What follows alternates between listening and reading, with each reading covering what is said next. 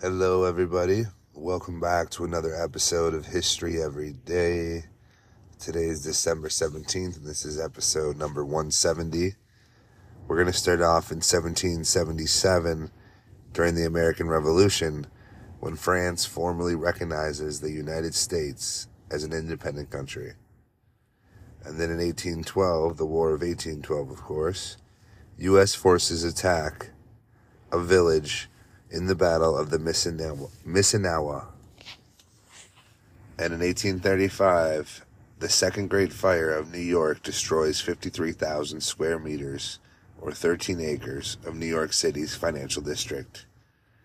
I'm Austin Dahl, your host as always. Let's get into it and let's see what we can learn today.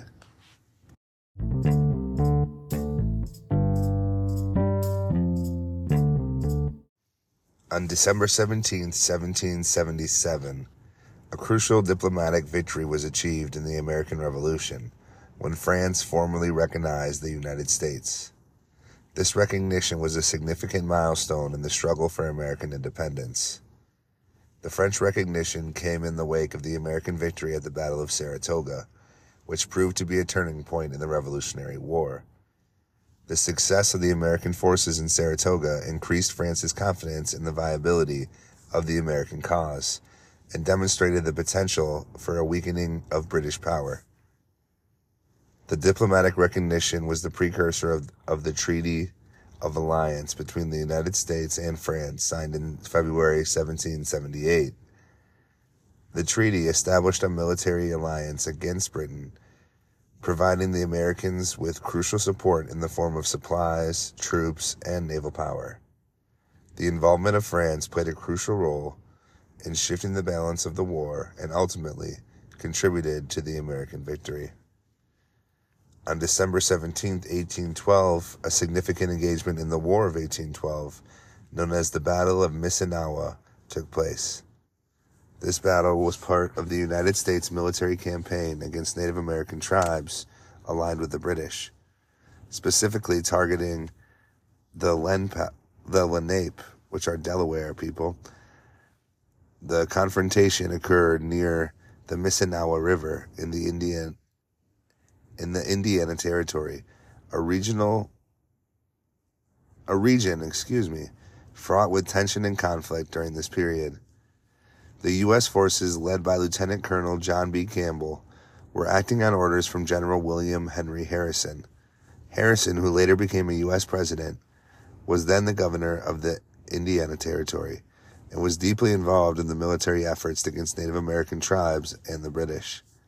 The campaign's goal was to disrupt the support system that Native American tribes provided to the British, which were crucial in the ongoing war. Campbell's force of around 600 men, including regular army troops and mounted militia, aimed to destroy the Native American village.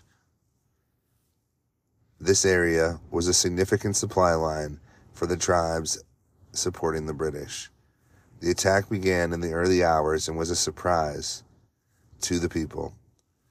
Despite the surprise, the warriors mounted a strong defense. The battle was brutal and marked by the harsh conditions of the winter. The U.S. forces succeeded in destroying several villages and a significant amount of supplies. However, they also faced fierce resistance, and the campaign resulted in casualties on both sides. On December 17, 1835, a catastrophic event struck New York City, the Second Great Fire, one of the most devastating fires in the city's history. This immense fire ravaged the financial district, destroying a significant portion of Lower Manhattan. The fire began on a bitterly cold evening in a warehouse at 25 Merchant Street, which is now Beaver Street, possibly due to a defective gas pipe or a stove left burning. The flames quickly spread, fueled by strong winds and the predominantly wooden structures of the buildings. The frigid temperatures caused that winter the water in the hoses and hydrants to freeze. severely hindering the firefighting efforts.